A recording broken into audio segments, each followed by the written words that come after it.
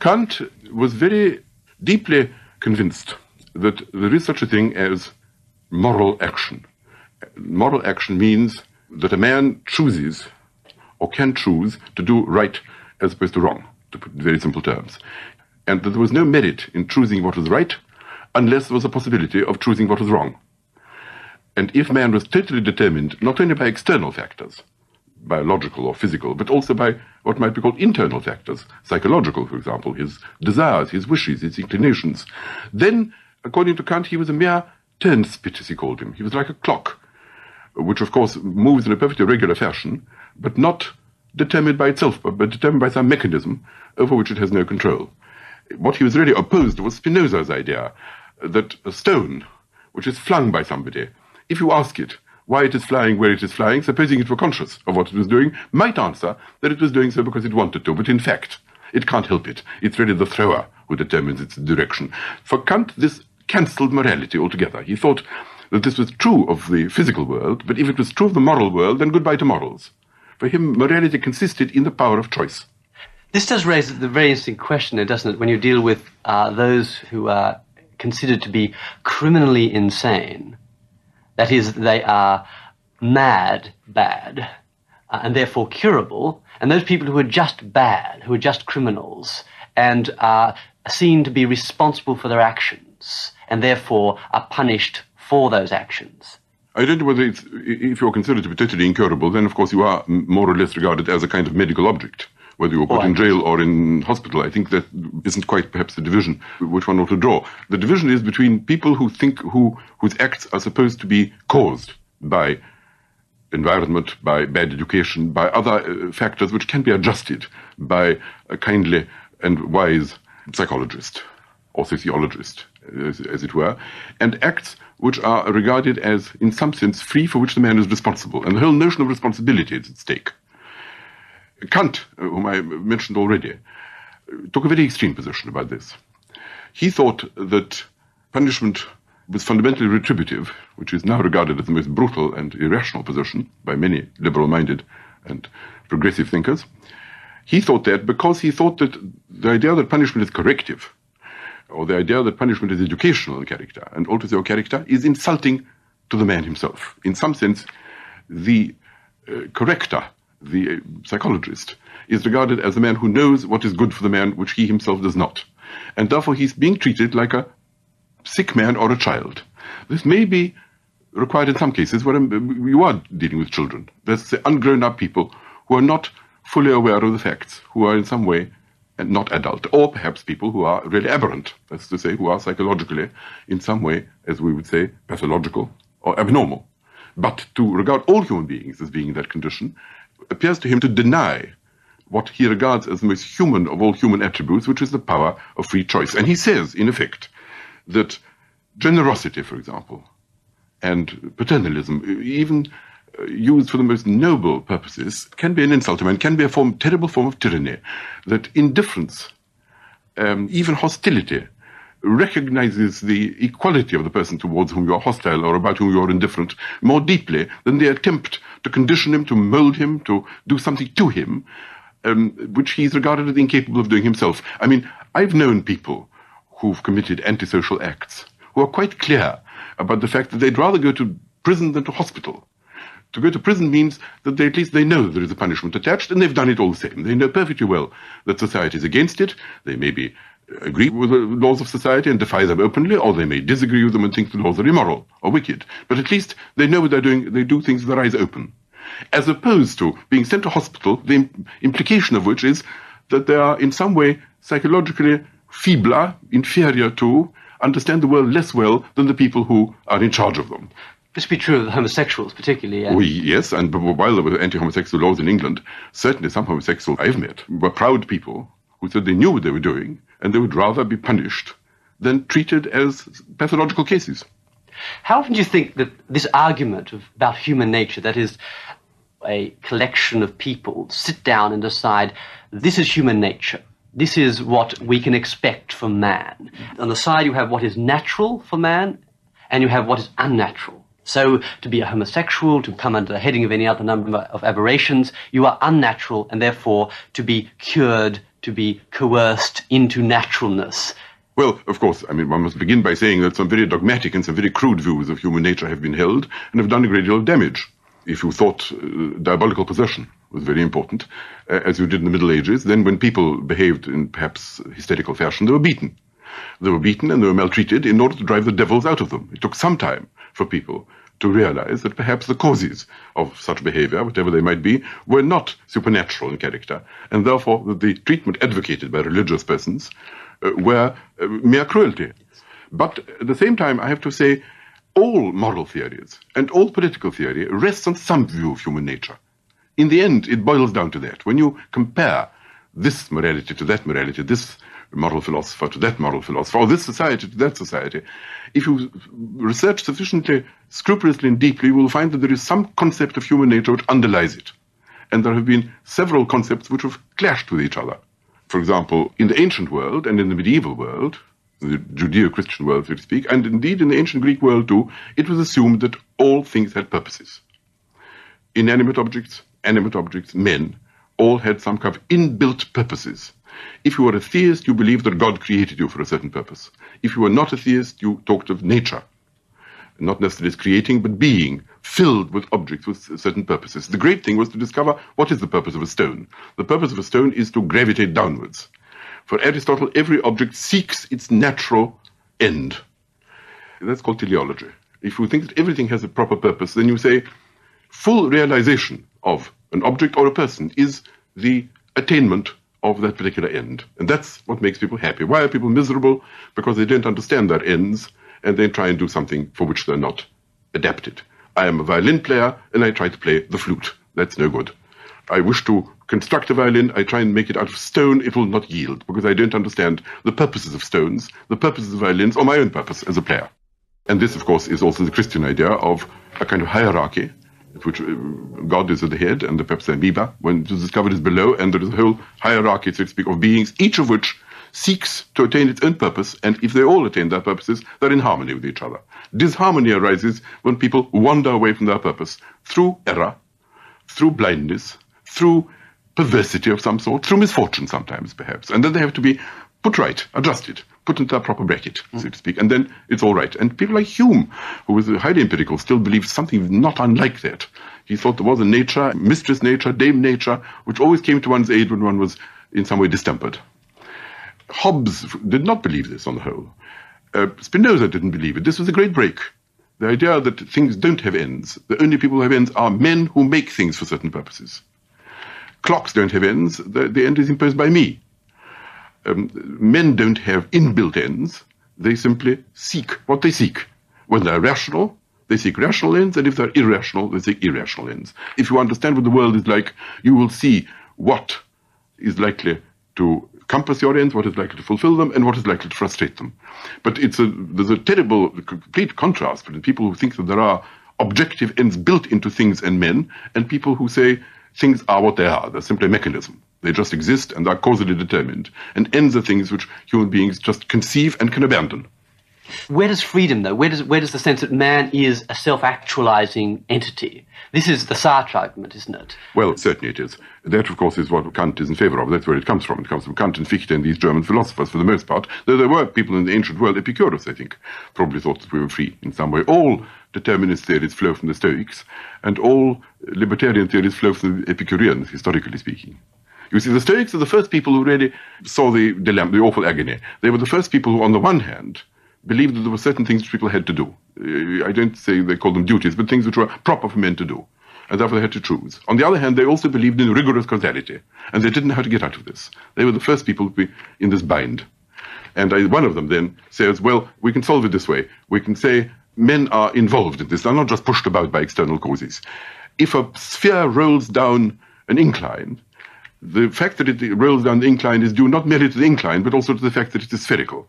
When men act in certain ways, it isn't only that they're being pushed by external causes, it is also they have a certain character. They're involved, they're nature, they're involved in it. If they're involved in it, they're free. Kant rejected this absolutely, said this was a miserable subterfuge. Either you were determined or you were not. The fact that you were determined by your own nervous system or by your own emotions or by your own desires didn't make you any freer. But he and people like Sartre certainly suppose that this whole metaphysical notion of everything being rigorously determined, whether by empirical causality or by some kind of metaphysical structure, was simply something which human beings invented, at least for Sartre, in order to justify all kinds of acts which they fundamentally suppose not to be right. Also, it seems that it does justify the structure of society as well, doesn't it? Very nicely. The view of a hierarchy, a concept that everybody has their place, that human nature, God or whatever it is, history, has determined that people will have a particular function. Then you have your people at the top and your people in graduated classes down to the very bottom. Now, this does form a very good justification for injustice, inequalities, and things of this sort. Well, perhaps for justice too in some cases, but the thing is that it's cozier that way. If you aren't fully responsible for your own acts, if you can say, I am as I am because my parents maltreated me, I am as I am because the nature of the universe is such, and then you put the responsibility on the back of the universe and shuffle it off your own. And this, ultimately, people don't want to be all alone, these big lonely persons responsible for their own acts. They want some justification of what they do from the nature of something greater, more stable, in a way grander than themselves. And if they can say, I fulfill the will of God, or I fulfill the will of history, or I fulfill the will of my class, or I understand myself to be a member of a certain economic stratum, let us say, which I didn't choose, but with which I am deeply bound up, which I cannot, in a sense, help and don't want to help, because that's what I am. In this sense, that really the sociologists are right to a degree, aren't they? That, in fact, many of the ideas, and probably the majority of our ideas, are formed to justify, to rationalize the functions which we have in society. That is, they're thrown up by society. They're not uniquely divined notions that an individual arrives at, but they are ideas which are formulated by the society in order that the individuals will be able to act, and that the ideas come, in a sense, after the action and don't precede it. Well, there's obviously much truth in this, and I don't think it's unconsciously. I don't think this justifying activity is done by a lot of unscrupulous knaves who simply throw dust in people's eyes in order to make them do what they want them to do, although Voltaire thought something like that. I dare say there have been cases of that. But broadly speaking, what one can say is ideas are not born in the void. Ideas are not born of ideas. There's no pathogenesis among ideas. Ideas are, to a large extent, the products of the social process. I'm the last person to deny that. Take, for example, nationalism, which is one of the most rampant ideas at present in the world. Yes, who can deny? Well, this is to a high degree the product, for example, of, I suppose, humiliation on the part of the weak by the strong, which ultimately leads to a backlash, which ultimately leads to a kind of what Schiller and other people have called the bent twig theory. If you bend the twig too far, it lashes back. Well, I don't think they're conscious of that. I think if you talk about nationalists, they don't say, we've been humiliated, we've been pushed aside, we've not been given our place in the sun, and that's why we feel so resentful. We are poor and we hate the rich because we're poor. We have been weak, and that's why we hate the strong, because we're weak. They just feel these emotions, which are undoubtedly caused in them by some kind of socio-psychological process. In a sense, then, we are determined. To a large degree. To begin with, of course, let us admit one thing. A lot of things which were regarded as free in the past are now seen to be conditioned by external circumstances, and we've become, in that sense, more enlightened, and if you like, more forgiving in an anti-Kantian sort of way. People were blamed for doing all kinds of things which it can now be seen they probably can't help because of bad education or because of terrible social pressures. But is there a danger of swinging in the other direction too far? Yes, I would say there was. Nevertheless, if you exaggerate this and make it absolutely total, then you have a picture of totally moldable, malleable men who can be turned into almost anything, which is rather what the 18th century French philosophers believed. And that really does deny any meaning to a very large number of moral terms, which we would then have to shed. We'd have to transform our concepts and language in very drastic ways to meet that. Take, for example, the phrase, serve him right.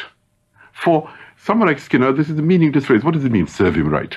A man digs a hole for his enemy to fall into and falls into it himself. People feel some satisfaction about this and say, serve him right, quite right. Poetic justice.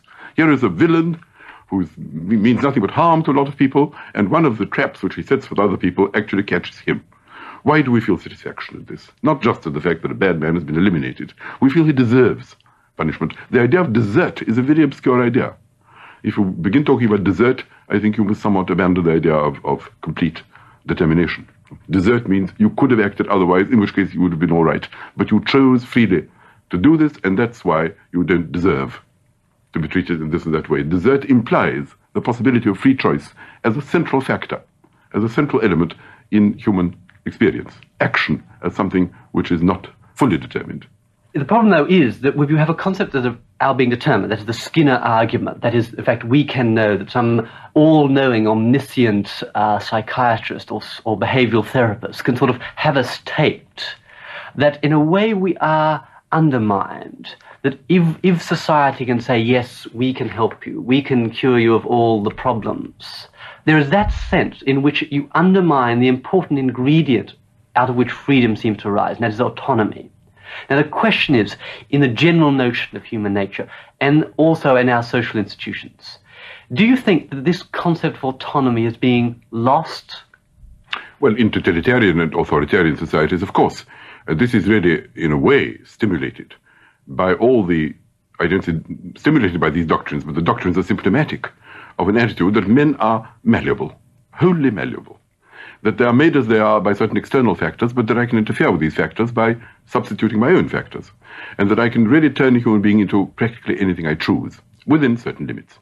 And this, of course, gives enormous power to the conditioners, and entails a high degree of not only malleability, but makes it possible for people to become victims of, no doubt, ill-intentioned or mad or power-seeking or other power-loving and power-using persons.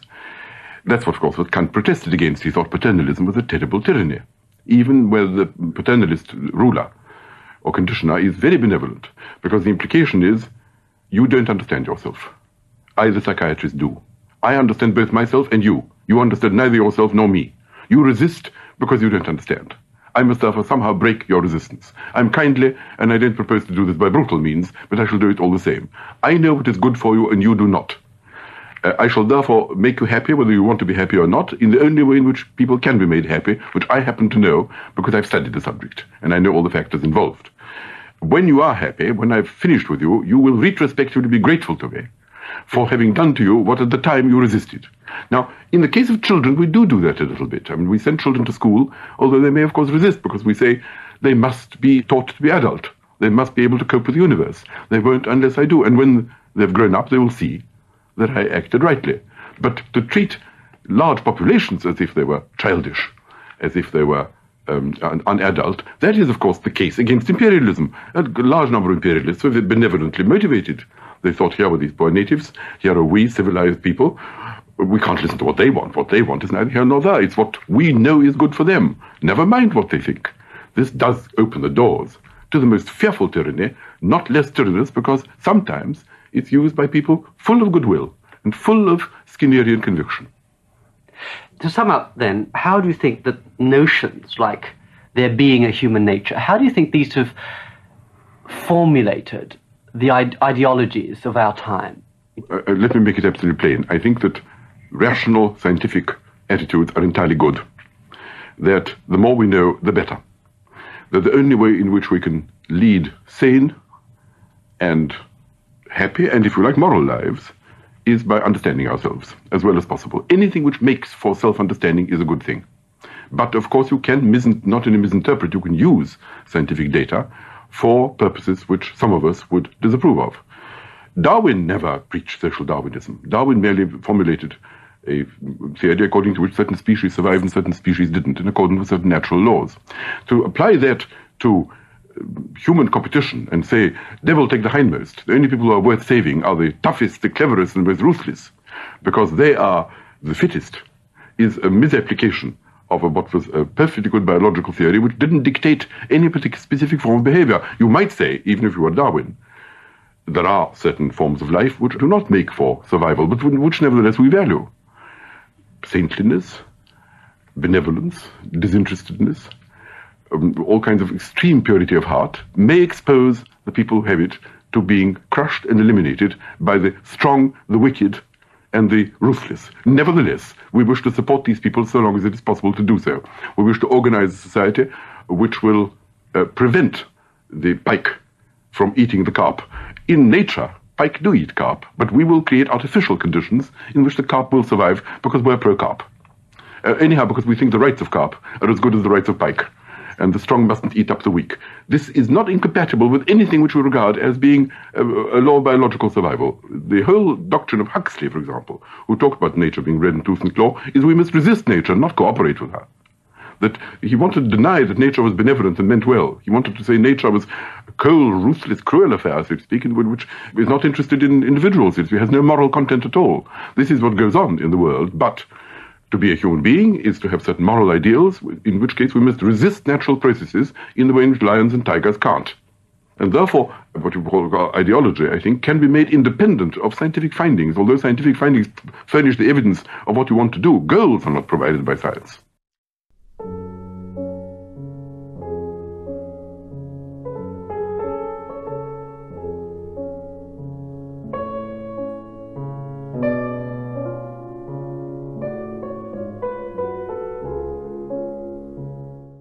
Last time I said that I would speak today about the attack delivered on the ideal of the Enlightenment, at any rate the beginning of it. I think it would be only fair to tell you what the general program of these lectures is to be. I shall today discuss the first onslaught upon the Enlightenment. Next time I propose to continue with that, and in particular to deal with the attitudes and the ideas and the effects of the ideas of Rousseau, Kant, and Schiller. In the fourth lecture, I propose to deal with the rise, the real full blast effect of Romanticism, both upon the arts and upon literature and on thought and life.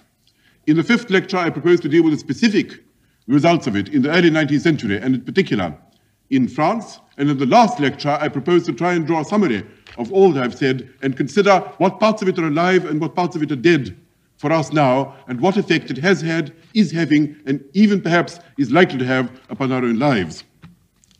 Let me therefore go back to the subject of which I spoke.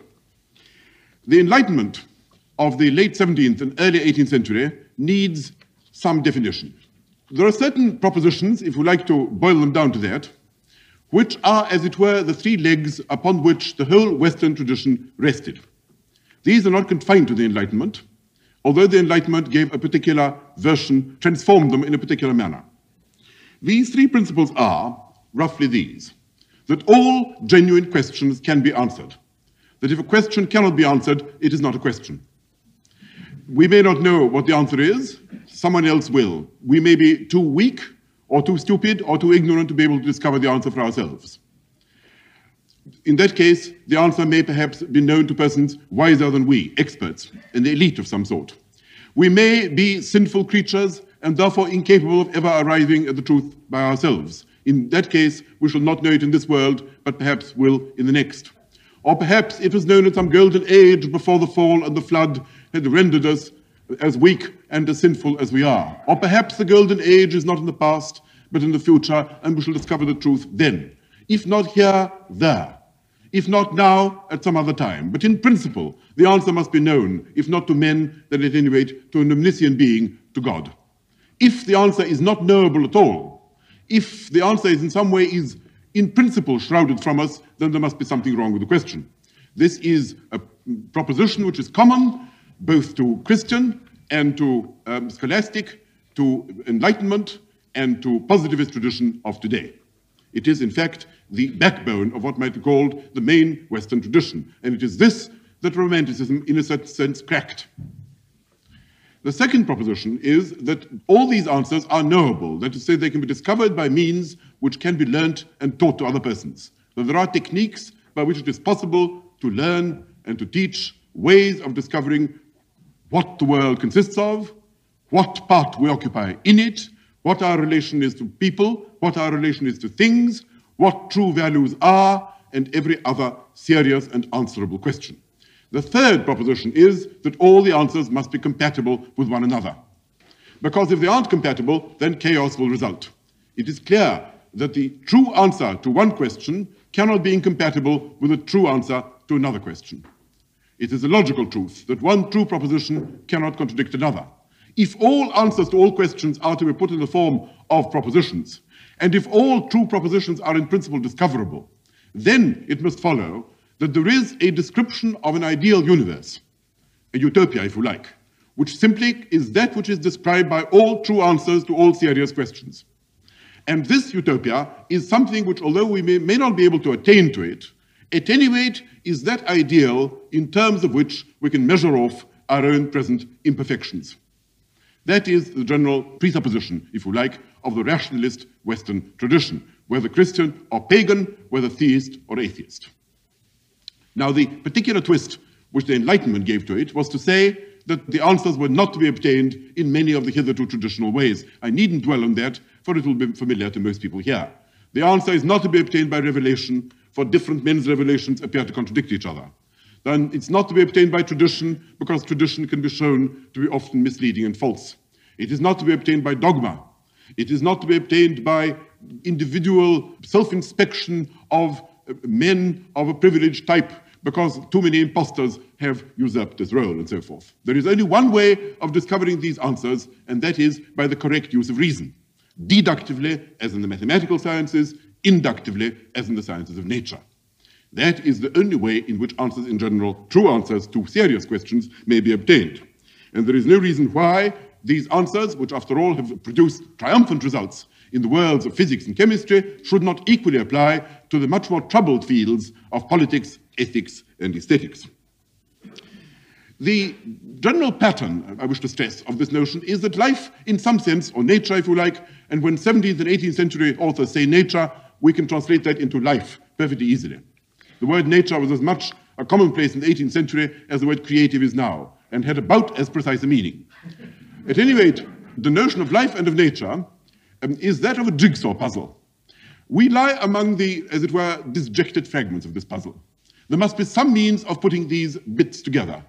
The all-wise man, the omniscient being, God or an omniscient earthly creature, whichever way you like to conceive it, is in principle capable of fitting all the various bits together into one coherent pattern. Anyone who fits things into one coherent pattern will know what the world is like, what things are, what they have been, what they will be, what the laws are which govern it, what man is, what the relation of man is to things, and therefore what man needs, what he desires, and also how to obtain it. All questions, whether of a factual nature or what we call a normative nature, that is to say answers to questions, what should I do and what ought I to do, or what would it be right or appropriate for me to do, all these questions are answerable by someone who is capable of fitting these bits of the jigsaw puzzle. It is, as it were, like a hunt for some kind of concealed treasure. The only difficulty is to find the path to the treasure. Upon this, of course, theorists have differed. But in the 18th century, there was a fairly wide consensus that what Newton had achieved in the region of physics could surely also be applied to the region of ethics and of politics. The regions of ethics and of politics presented a rare disorder. It was perfectly clear, then as now, that people didn't know what the answers to these questions were. How should one live? Were republics preferable to monarchies? Was it right to seek pleasure or to do one's duty, or could they be reconciled? Was it right to be ascetic, or was it right to be a voluptuary? Was it proper to obey elites of specialists who knew the truth, or was it the case that every man had a right to his own particular opinion as to what to do, and was a majority opinion of necessity to be taken as the correct answer to political life? Was the good something which was intuited as an external property, as something which was out there, eternal, objective, true for all men in all circumstances everywhere, or was the good only something which a particular person in a particular situation happened to like or happened to be inclined towards? These questions were then, as now, of a puzzling nature. It was quite natural that people should say, here was Newton who had found physics in a very similar state, with a great many crisscrossing hypotheses founded upon a great deal of classical and scholastic error. With a very few masterly strokes, he had managed to reduce this enormous chaos to comparative order. From a very few clear physico-mathematical propositions, he was able to deduce the position and the velocity of every particle in the universe, or if not to deduce them, to place weapons in people's hands with which they could, if they applied themselves, deduce them. Weapons which any intelligent man could, in principle, use for himself. Surely, if this kind of order could be instituted in the world of physics, the same methods produce equally splendid and lasting results in the worlds of morals, politics, aesthetics, and the rest of the chaotic world of human opinion, where people appear to struggle with each other and murder each other and destroy each other and humiliate each other in the name of incompatible principles. This appeared to be a perfectly reasonable hope, and it appeared to be a very worthy human ideal. At any rate, this is certainly the ideal of the Enlightenment. Now, the Enlightenment was certainly not, as is sometimes maintained, a kind of uniform movement of which all the members believed approximately the same things. For example, opinions about human nature differed very widely. Fontenelle and Saint-Évremont, Voltaire and La Métrie thought that man was hopelessly jealous, envious, wicked, corrupt, and weak, and therefore needed the most strenuous possible discipline in order to keep his head just above water, so to speak. He needed, in other words, a rigid discipline for the purpose of making him capable of coping with life at all. Others, on the other hand, thought, on the contrary, didn't take quite so black a view, and thought that man was essentially a malleable substance, clay, which any competent educator, any enlightened legislator could mold into perfectly proper and rational shape. And there were, of course, a few persons, like Rousseau and others, who thought that man was naturally neither neutral nor wicked, but in fact good, and had only been ruined by institutions of his own making. And if these institutions could be altered or reformed in a very drastic way, man's natural goodness would burst forth, and the reign of love could be once again created upon the earth.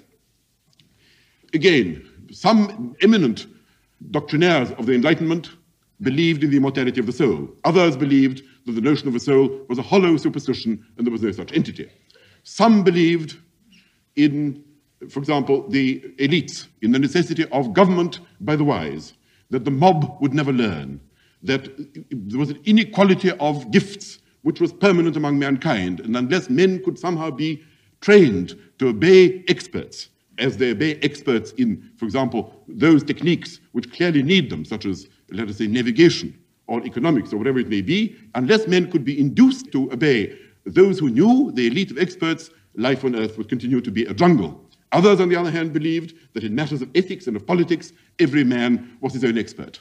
That while not everyone could be a good mathematician, all men, by inspecting their own hearts, could know the difference between good and evil, right and wrong, and only didn't know it because they had been misled by knaves or fools in the past, by self-interested rulers, wicked soldiers, corrupt priests, and other enemies of man. And that if these persons could be eliminated or liquidated in some way, then every man could be placed in a situation where these clear answers could be discovered by every man, written in eternal letters graven in eternal letters upon his own heart, as in fact Rousseau preached. And there were other disagreements as well, into which I needn't go. But what I think is common to them all is the view that virtue consists ultimately in knowledge. That if we know what we are, and we know what we need, and we know where to obtain it, and we obtain it by the best means in our possession, then we can live happy, virtuous, just, free, and contented lives. That all virtues are in fact compatible with one another. That it is impossible for it to be the case that the answer to the question, should one seek justice, is yes, and the answer to the question, should one seek mercy, is yes, and that these two answers should somehow prove incompatible. Equality, liberty, fraternity must be compatible with one another. So must mercy and justice. It is impossible, if a man were to say that, for example, the truth could make someone miserable, this must somehow be demonstrated to be false. If it could be shown that in some way total liberty was incompatible with total equality, there must be some misunderstanding in the argument, and so on. This was a belief which I think all these men held. And above all, they held that these general propositions were obtainable by the dependable methods used by natural scientists in the establishing of the great triumph of the 18th century, namely the natural sciences. This, I think, qualifies them all. Now, before I go on to the particular form of attack upon it, let me explain to you that this, of course, penetrates as much into the realm of the arts as it does into that of the sciences and that of ethics. For example, if you ask what was the dominant aesthetic theory of the early 18th century, the dominant aesthetic theory was that man should hold up the mirror to nature. Spoken like that, it seems a rather tedious platitude, in fact, a falsehood. To hold up a mirror to nature is merely to copy what is already there. These people, I don't think, meant that by this particular phrase. By nature, they meant life, and by life, they meant not what one saw, but that towards which they supposed life to strive, certain ideal forms towards which all life was tending.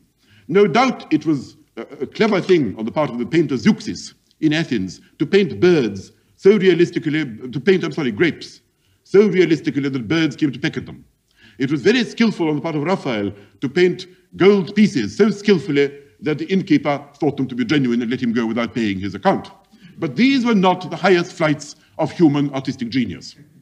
The highest flight of human artistic genius consisted in somehow visualizing that inner objective ideal towards which nature and man tended, and somehow embodying this in a noble painting. That is to say, there is some kind of universal pattern, and this universal pattern the artist is able to incorporate in images as the philosopher or the scientist is capable of incorporating in propositions. Let me read you a very typical statement by Fontenelle, who was the most representative of all figures of the Enlightenment and led a very careful and very rational life which enabled him to live to the age of 100. He said, "A work of politics, morals, criticism, possibly even of literature, will be finer, all things considered, if made by the hands of a geometer." That is because geometers are persons who understand the rational interrelationships of things. And anybody who understands the pattern which nature follows, because nature is surely a rational entity, otherwise man would not be able to conceive it or understand it at all. That was the argument. If anyone who can do that is surely able to elicit from the apparent chaos and confusion of nature those eternal principles, those necessary connections which bind together the eternal and objective elements out of which the world is composed. Monsieur Rapin in the 17th century said, "Aristotle's poetics is only nature reduced to method, good sense reduced to principle." And Pope repeated that in famous lines, saying, "Those rules of old, discovered, not devised, are nature still, but nature methodized." That is, roughly speaking, the official doctrine of the 18th century, namely that you discover the method in nature herself. Reynolds, who I suppose was the most representative aesthetic theorist, certainly in England of his period in the 18th century, said, "The painter corrects nature by herself, her imperfect state by her more perfect. He makes out an abstract idea of forms more perfect than any one in the original. This is the famous ideal beauty by which he says, by this Phidias acquired his immortal fame. Therefore, we must understand what it is that nature, what the ideal consists of. The ideal is there are certain persons, for example, who are more eminent than others. Alexander the Great is a more splendid figure than a lame or blind beggar, and therefore deserves more of the artist than the lame or blind beggar who is a mere accident of nature. Nature tends towards perfection. We know what perfection is by some inner sense which tells us what is norm and what is abnormal, what is the ideal and what is the deviation from this ideal. Therefore, says Reynolds with great firmness, if Alexander had happened to be of low stature, do not render him so. Bernini should never have let David bite his lower lip, because that is a mean expression inappropriate to royal rank. If St. Paul was of mean appearance, as we are told, Raphael was right not so to draw him. And Perrault, writing towards the end of the 18th century, says, it is a great pity that Homer allows his heroes to be too familiar with swineherds. He doesn't, I suppose, doesn't wish to deny that perhaps Homer's heroes or persons whom he drew, who his originals, might have been as familiar with swineherds, as in fact they're represented as being, but if so, they shouldn't have been. And the business of the painter is not simply realistically to reproduce what is there. That is what the Dutch too often do, and this merely populates the world with a number of copies of entities which originally had no need to be there. The purpose of painting is to convey to the questing intellect or the questing soul what it is that nature seeks after. Nature seeks after beauty and perfection. All these people believe that. It may not have attained to it, particularly man conspicuously had not attained to it. But by inspecting nature, we observe the general lines upon which she proceeds. We see what it is that she strives to produce. We know the difference between a stunted oak and a fully grown oak. We know, when we call it stunted, that it is an oak which has failed to become that which it was, as it were, intended by itself or by nature to be. In the same way, there are objective ideals of beauty, of grandeur, of magnificence, of wisdom, which it is the business of writers, philosophers, preachers, painters, sculptors, composers to, in some way, to convey to us. That is the general notion. Winkelmann, who I suppose is the most the most original of all the aesthetic theorists of the century and who introduced this passionate, nostalgic taste for classical art, Winckelmann speaks about noble tranquility and calm restraint. Why noble tranquility? Why calm restraint? He doesn't, any more than anyone else, suppose that all the ancients were nobly tranquil or calmly restrained. But he does think that this is the ideal of what man should be. He does think that to be a Roman senator, to be a Greek orator, whatever it is that he regarded as the perfection of man, what all the Germans in his time tended to think of as the most perfect men, were persons who tended towards this noblest of human ideals. And the sculptors who in this way immortalized these particular traits hold up before us the ideal of what man can be. And in this way, not only inspire us to imitate these ideals, but reveal to us the inner purposes of nature, reveal to us reality. Reality, life, nature, ideal, these things are identical for these particular thinkers. Just as mathematics deals in perfect circles, so the sculptor and the painter must deal in ideal forms. This, I think, is the rationalist notion of most 18th century aesthetics. That is why there is a comparative neglect of history. Although it's true that Voltaire was the first person who began to write history no longer of individual kings and conquerors and captains and adventurers, but took an interest in people's morals, their clothes, their habits, their judicial institutions. Although some interest in what might be called the general history of people's manners, as well as individual conquests or treaties, had got going in the 18th century, nevertheless, there is no doubt that when Bolingbroke said that history was nothing but philosophy teaching by examples, he was voicing a very common view. Voltaire's interest in history was to show how men were much the same in most ages and how the same causes produce the same effects. And the purpose of that was to show sociologically what we were like, what kind of ends men sought after, what kind of means did not bring them about, what kind of means did bring them about, and in this way to create some kind of science of how to live well.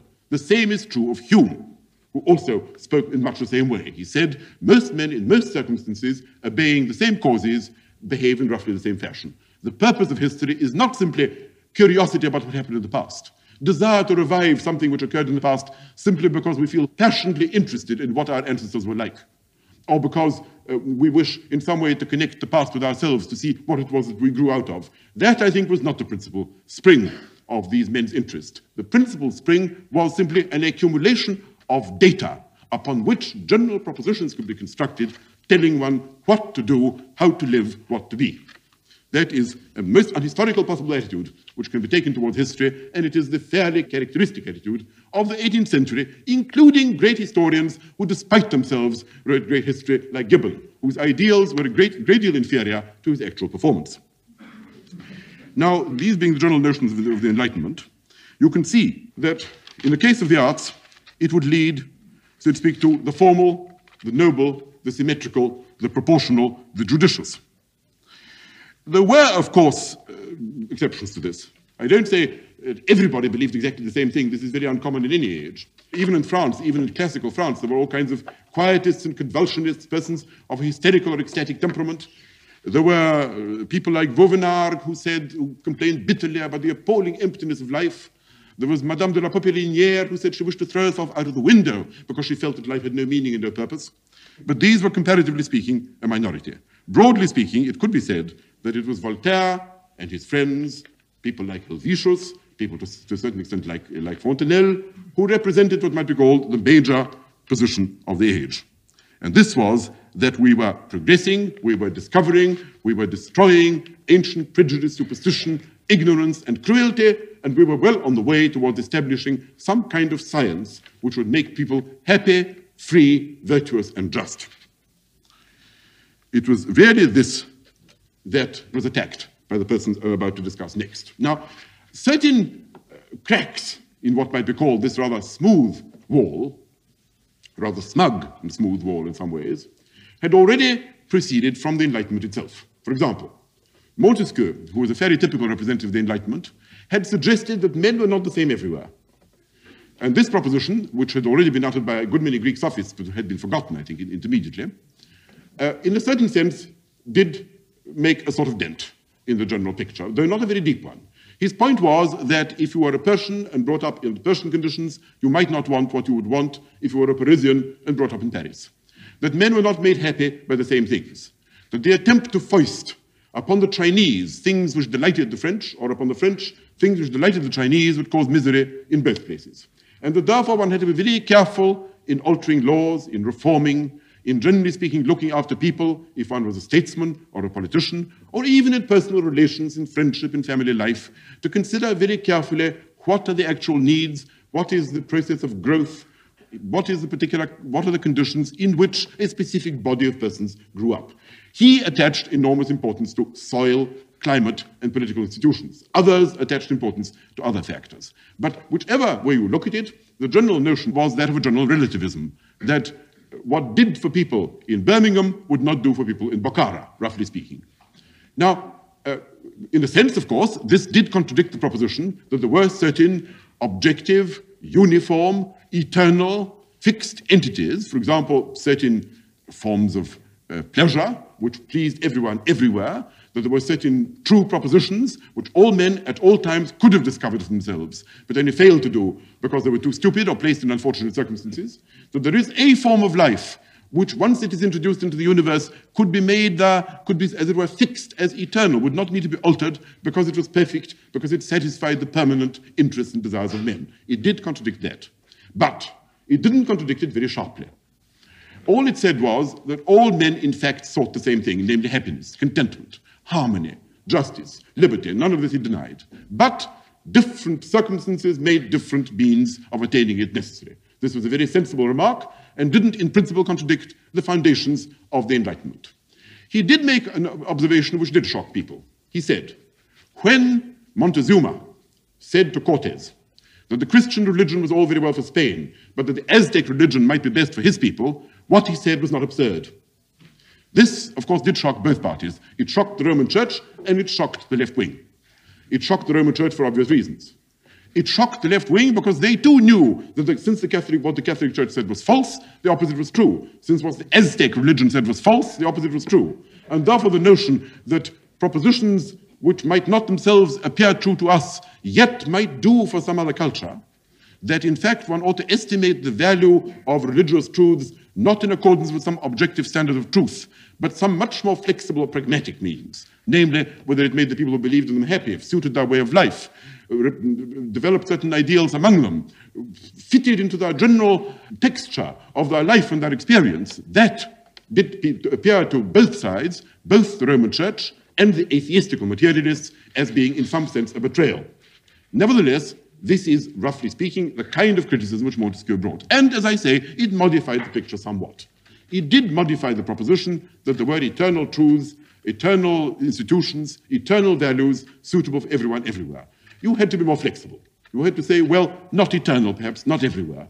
Most people in most places, with due adjustment made for time and place. But if you did that, you could still preserve the foundations of the views of the Enlightenment. A somewhat deeper breach was made by Hume.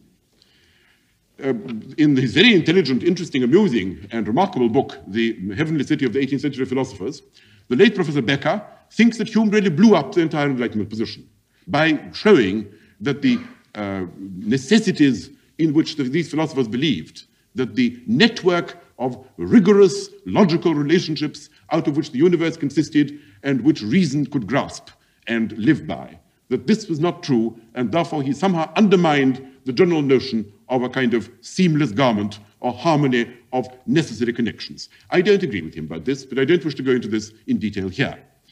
Hume's chief service in the attack on the Enlightenment consisted, and he certainly didn't appear to himself to be doing this, consisted in doubting whether two propositions. One, whether the causal relationship was something which we directly perceived or indeed knew to exist at all.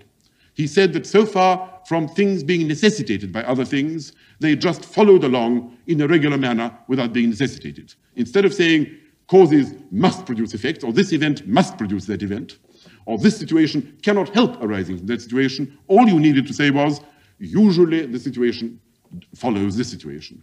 Normally this thing is to be found before or at the same time as or after that thing. So that for factual purposes, it didn't make a great deal of difference. The second proposition, more important for our purposes, is that when he asked himself how he knew that there was an external world at all, he said he couldn't deduce it logically. There was no way of demonstrating that tables existed. There was no way of demonstrating that at this moment, said Hume, I am eating an egg or I am drinking a glass of water. Demonstrating, no. I can demonstrate things in geometry. I can demonstrate things in arithmetic. I can demonstrate things in logic. I might, I suppose, be able to demonstrate things in heraldry or chess or other sciences which follow from artificial rules conventionally established. But I can't prove with mathematical certainty that anything exists. All I can say is that if I ignore it, I shall rue it. If I suppose that there is no table in front of me and walk into it, I shall probably suffer discomfort. But demonstrated in the sense in which I can demonstrate mathematical propositions, demonstrated in the sense in which I can demonstrate a proposition in logic where the opposite is not merely false but meaningless, that I cannot do. And therefore I must accept the world on belief, on trust. Belief is not the same as deductive certainty. Indeed, deduction doesn't apply to matters of fact at all. Well, without going into the vast consequences which this had in the general history of logic and of philosophy, it clearly did weaken the general position according to which the universe was a rational whole, each part of which was as it was necessarily because it was necessitated by the other parts of it, and the whole thing was made beautiful and rational by the fact that none of the things in it could be otherwise than as they were. The old belief was that whatever was true was necessarily true, that things could not be otherwise than as they were. And that is why, said Spinoza and people who thought like him, when I understand that things are inevitable, I accept them much more willingly. No man wants to believe that 2 + 2 = 5. Anyone who says 2 + 2 has always equaled 4, but this is a very suffocating truth. Could it not be the case occasionally that 2 + 2 would be 4.5 or 17? Anyone who wanted to break out of this hideous prison of the multiplication table would be regarded on the whole as not quite sane. On the whole, we assume that the proposition that 2 + 2 = 4, or that if A is larger than B and B is larger than C, then it is probable that A is larger than C. These kind of propositions are propositions which we accept as being part of the general rational process of thought, part of what we mean by sanity, by rationality. If all facts in the universe could be reduced to this, then we would no longer kick against them. That is the great rationalist presupposition. If all the things which at present you hate and you fear could be so represented as to flow by necessarily logical chains from everything else that there was, you would accept it as being not only inevitable, but reasonable and therefore delightful, as much as 2 + 2 = 4, or any other logical truth upon which you found your life, upon which your thought rests. That is the ideal of rationalism. This Hume certainly broke. Now, let me now say that in spite of the fact that Montesquieu and Hume did make these faint dents in the particular theory of which I speak, one by showing that not everything was everywhere the same, the other by saying there were no necessities, only probabilities, the difference that made was not very large. Hume certainly thought that the universe would proceed much as it did. He certainly thought that there were rational, irrational courses of action. He certainly thought that men could be made happy by rational means. He believed in science. He believed in reason. He believed in cool judgment. He believed in all the well-known propositions of the 18th century. He believed in art exactly as Reynolds believed in it, exactly as Dr. Johnson believed in it. The logical implications of his ideas didn't really become evident until the late 19th and 20th century. The attack of which I wish to speak came from a very different quarter. The attack of which I wish to speak came from the Germans. Now, the truth about the Germans in the 17th and 18th century is that they are a somewhat backward province. They don't wish to think of themselves in this light, but it remains true that they were. In the 16th century, the Germans were as progressive and as dynamic and as generous contributors to European culture as anyone else. Certainly Dürer was as great a painter as any European painter of his time. Certainly Luther was as great a religious figure as anyone who had occurred in European history. But if you look at Germany in the 17th century, for whatever reason, and particularly the early 18th century, with the exception of the one great figure of Leibniz, who certainly is a philosopher of world scale, it is very difficult to see who among German thinkers, or who among those Germans who affected, so to speak, the thought or even to a certain degree the art of the world in any significant fashion, particularly towards the end of the 17th century, could be named. What the reason for this is rather difficult to say. I'm not a competent historian, and I therefore I don't wish to volunteer too much. But it does seem as if, for some reason or other, the Germans failed to achieve centralized statehood as England and France and even Holland achieved it. They were governed in the 18th century and indeed in the 17th by 300 princes and 1,200 sub-princes. The emperor had interests in Italy and elsewhere which prevented him from paying due attention, perhaps, to his German lands. And above all, there was the violent dislocation of the 30 Years' War, in the course of which the troops of Louis XIV and of others destroyed and killed a very large section of the German population and crushed what might have been a cultural development simply in seas of blood. This was a misfortune of an unexampled kind in European history. And such a number of persons had never been killed for any reason before since the days of Genghis Khan. And the misfortune to Germany was crushing, and it crushed her spirit to a very high degree. With the result, for one reason or another, that German culture became provincialized, became disrupted into these tiny, stuffy provincial courts. There was no Paris, there was no center, there was no life, there was no pride, there was no sense of growth, dynamism, and power. German culture drifted into either extreme scholastic pedantry of a Lutheran kind, scholarship of a minute but rather dry kind, or else into a revolt against this scholarship in the direction of the inner life of the human soul. This was no doubt stimulated by Lutheranism as such, but particularly by the fact that there was a kind of huge national inferiority complex, which I think began at that period, vis-à-vis the great progressive Western states, vis-à-vis particularly the French. This brilliant, glittering state which had managed to crush and to humiliate them. This great country which dominated the sciences and the arts and all the provinces of human life with a kind of arrogance and success unexampled hitherto.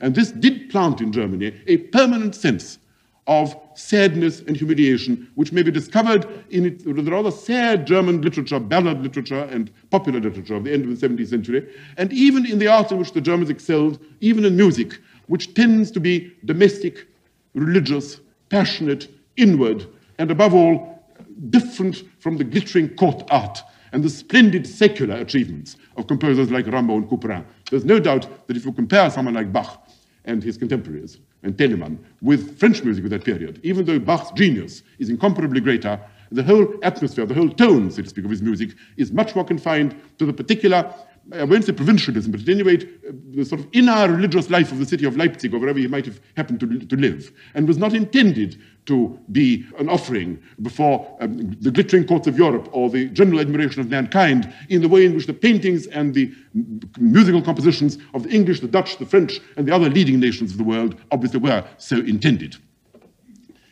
At any rate, that is what occurred, and the Pietist movement, about which I wish to say a few words, because it really is the root of Romanticism, the Pietist movement became deeply embedded in Germany. Pietism was a branch of Lutheranism, and it consisted in careful study of the Bible, profound respect for the personal relationship of man to God, therefore emphasis upon spiritual life, contempt for learning, contempt for ritual and for form, contempt for pomp and ceremony, and a tremendous emphasis upon the individual relationship of the individual suffering human soul with her maker. Spener, Franke, Zinzendorf, Arnold, all these founders of the Pietist movement were men who in some way managed to bring comfort and salvation to a large collection of socially crushed and politically miserable human beings. So that in a certain sense, what occurred was a kind of retreat in depth. Let me tell you that it sometimes happens in human history, even though parallels may be dangerous, that when the natural road towards human fulfillment is in some way blocked, human beings retreat into themselves, become wrought up in themselves, and try and create inwardly that world which some evil fate has denied them externally.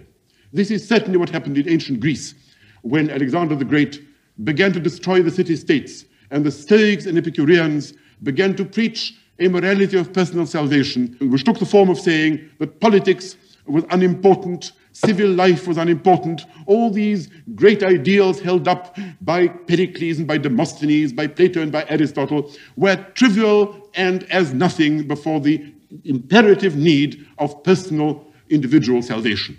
This was really a very grand form of sour grapes. If you cannot obtain that which you really desire from the world, you must teach yourself not to want it. If you cannot get what you want, you must teach yourself to want what you can get. This is a very frequent form of, so to speak, spiritual retreat in depth into a kind of inner citadel, in which you try and lock yourself up against all the fearful ills of the world. The king of my province, the prince, confiscates my land. I don't want to own land. The prince doesn't wish to give me rank. Rank is trivial, unimportant. The king has robbed me of my possessions. Possessions are nothing. My children have died of malnutrition and disease. Earthly possessions, even children, love of children is as nothing before love of God, and so forth. So that you gradually hedge yourself round by a kind of tight wall in which you seek to reduce the vulnerable surface. You want to be as little wounded as possible. Every kind of wound is being heaped upon you.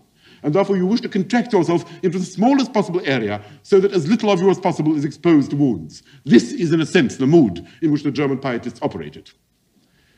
And the result of that was an intense inner life, a great deal of very moving and very interesting, but highly personal, violently emotional literature, hatred of the intellect. And above all, of course, violent hatred of France, of wigs, of silk stockings, of salons, of corruption, of generals, of emperors, of all the great and magnificent figures of this world who are simply incarnations of wealth, wickedness, and the devil. This is a natural reaction, so to speak, on the part of a pious and humiliated population. And has happened since that day in other places as well. It's a particular form, so to speak, of anti-culture, anti-intellectualism, and xenophobia, to which the Germans were at that particular moment particularly prone. This is the provincialism which some of the German thinkers cherished and adored in the 18th century, and against which Goethe and Schiller fought all their lives. Now, let me give you a typical quotation, I think, from Zinzendorf, who I suppose was the leader of the Herrenhuter, which was a sort of section of the Moravian Brotherhood, which was a large section of the pietist population, of the pietist group. He said, "Whoso wishes to grasp God with his intellect becomes an atheist." And this was simply an echo of Luther, who said, reason is a whore and must be avoided. Now, let me give you a social fact about these Germans, which I think is not altogether irrelevant. If you ask who were the Germans of the 18th century, who were the thinkers who most influenced Germany and of whom we have heard, there is a rather peculiar sociological fact about them, which in a sense supports the thesis which I wish to put before you, which is that the whole thing is a product of wounded national sensibility and of dreadful national humiliation, the whole of the roots of the Romantic movement, really, on the part of the Germans. If you ask who their thinkers were, you will find that in contrast to the French, they came from an entirely different social milieu. Lessing, Kant, Herder, Fichte were all very humbly born.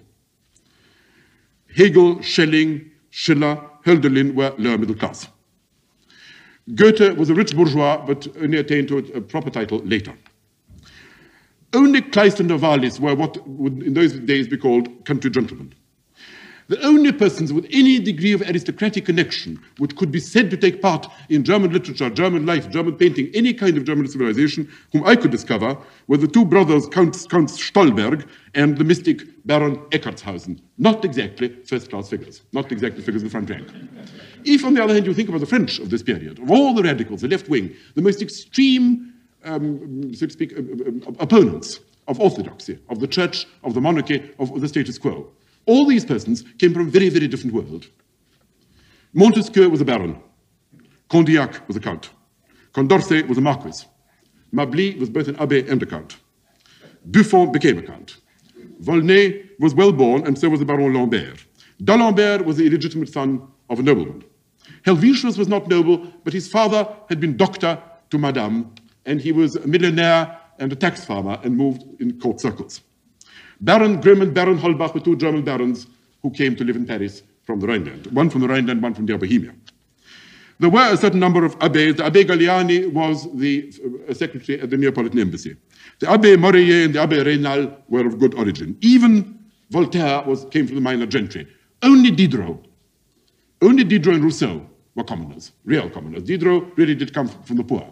And Rousseau was a Swiss, and therefore doesn't count in this particular category.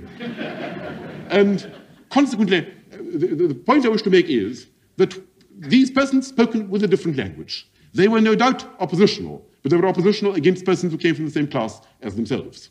They went to salons, they glittered, they were persons of high polish, great education, and splendid prose style and generous and handsome outlook on life. And their mere existence irritated, humiliated, and infuriated the Germans. When Herder came to Paris, in the early 70s, he was unable to get into contact with any of these men.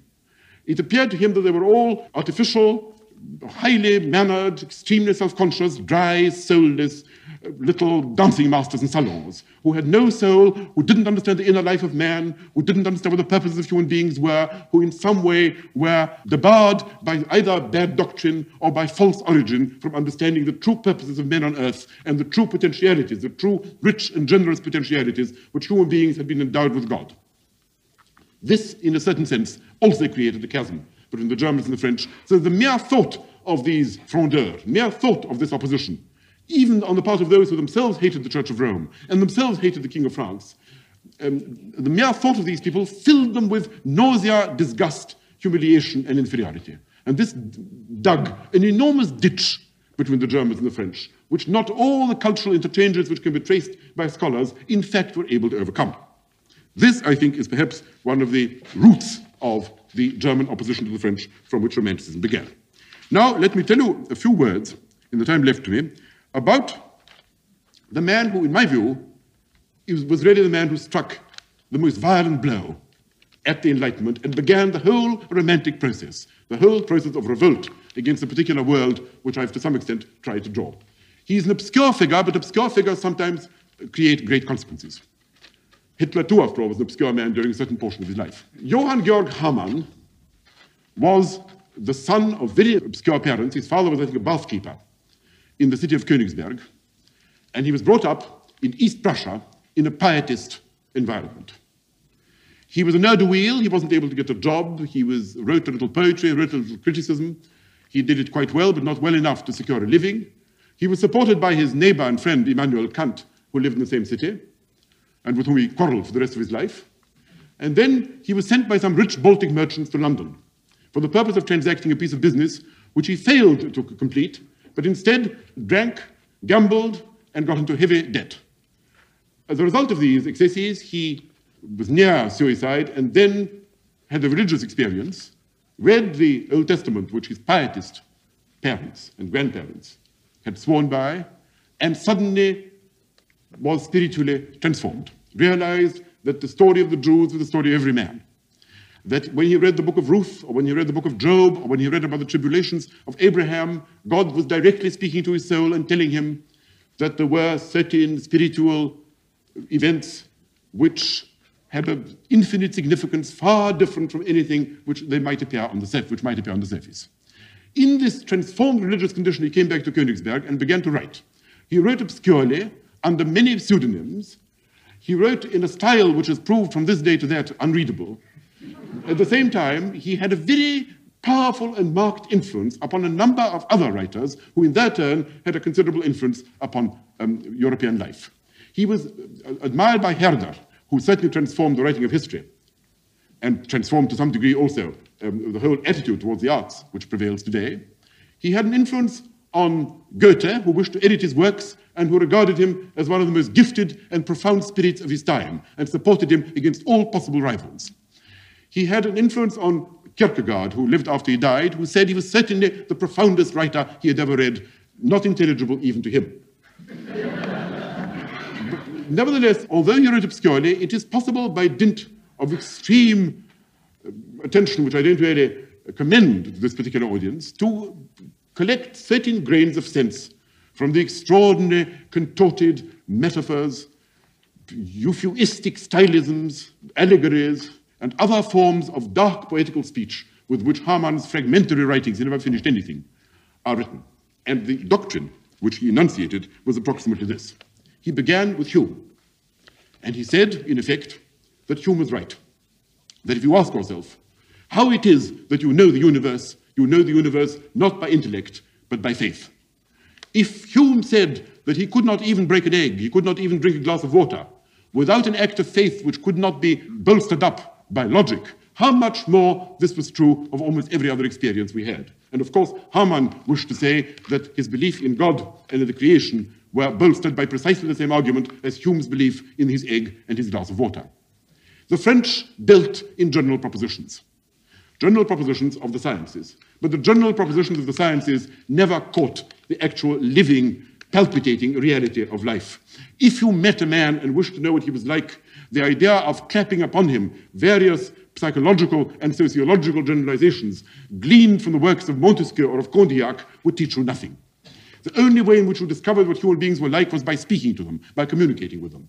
Communication meant an actual meeting of two human beings, and by watching the man's face and by watching the contortions of his body and his gestures, by hearing his words and in many other ways which you could not outwards analyze, you became convinced a datum was presented to you. You knew to whom it was that you were talking. Communication was established. The attempt to analyze this communication into scientific general propositions would of necessity fail. General propositions were baskets of an extremely crude kind. They were concepts and categories which differentiated that which was common to a great many things, common to many men of different sorts, common to many things of different sorts, common to various ages. What they left out of necessity, because they were general, was that which was unique, that which was particular, that which was the specific property of this particular man or this particular thing. And that alone was of interest to you, according to Hamann. If you wished to read a book, you were not interested in what this book had in common with many other books. If you looked at the picture, you didn't wish to know what principles had gone to the making of this picture, which had also gone to the making of 1,000 other pictures in 1,000 other ages by 1,000 different painters. You wish to react directly to the specific message, if you like, to the specific reality, which, looking at this picture, reading this particular book, speaking to this man, praying to this God, would in fact convey to you. Therefore, he drew from this a kind of Bergsonian conclusion, namely, that there was a flow of life, that the attempt to cut this flow into segments, in some sense, killed it. That the sciences are very well for their own purposes. If you wished to discover about how to grow plants, and even then not always correctly, if you wish to know about some kind of general principles about the general properties of bodies in general, whether physical or chemical, if you wish to know about what climates would assist, what kind of growths to develop in them, and so forth, no doubt the sciences are very well. But this is not what men ultimately sought. If you ask yourself, what were men after? What did men really want? What men wanted was not at all what Voltaire supposed they wanted. Voltaire thought that they wanted happiness. Voltaire thought they wanted contentment. Voltaire thought that they wanted peace. But this was not true. What men wanted was for all their faculties to play in the richest and most violent possible fashion. What men wanted was to create. What men wanted was to make. And if this making led to clashes, if it led to wars, if it led to struggles, then this was part of the human lot. A man who had been put in a Voltairean garden, pared and pruned, as it were, who had been brought up by some wise philosopher in knowledge of physics and the knowledge of chemistry and the knowledge of mathematics and in knowledge of all the sciences which the encyclopedists had recommended, such a man would in fact be a form of death in life. The sciences, if they were applied to human society, would lead to a kind of fearful bureaucratization, he thought. For him, scientists, bureaucrats, persons who made things tidy, every form, smooth Lutheran clergymen, deists, everybody who wanted to put things in boxes, everybody who wished to assimilate one thing to another, who wished to prove, for example, that creation was really the same as obtaining of certain data which nature provides and their rearrangement in certain pleasing patterns. Whereas, of course, for Hamann, creation was the most ineffable, indescribable, unanalyzable personal act by which a human being in some way laid his stamp upon nature, allowed his will to soar, spoke his word, uttered that which was within him and which would not brook any kind of obstacle. And therefore, to him, the whole of the Enlightenment doctrine appeared to kill that which was living in human beings, appeared to substitute for the creative energies of man, and for the whole rich world of the senses, without which it is impossible for human beings to live, to eat, to drink, to be merry, to meet other people, to indulge in the 1,001 acts, without which people wither and die. That the Enlightenment on the whole laid no stress on that. That the human being as painted by Enlightenment thinkers was an artificial kind of, not economic man, but anyway some kind of toy, some kind of lifeless model, which had no relation to the kind of human beings whom Hamann met and wished to associate with every day in his life. Goethe says much the same thing about Mendelssohn. He says Mendelssohn treats beauty as entomologists treat butterflies. He catches the poor animal and he pins it down, and as its exquisite colors drop off, there it lies, a lifeless dead corpse under the pin. This is aesthetics.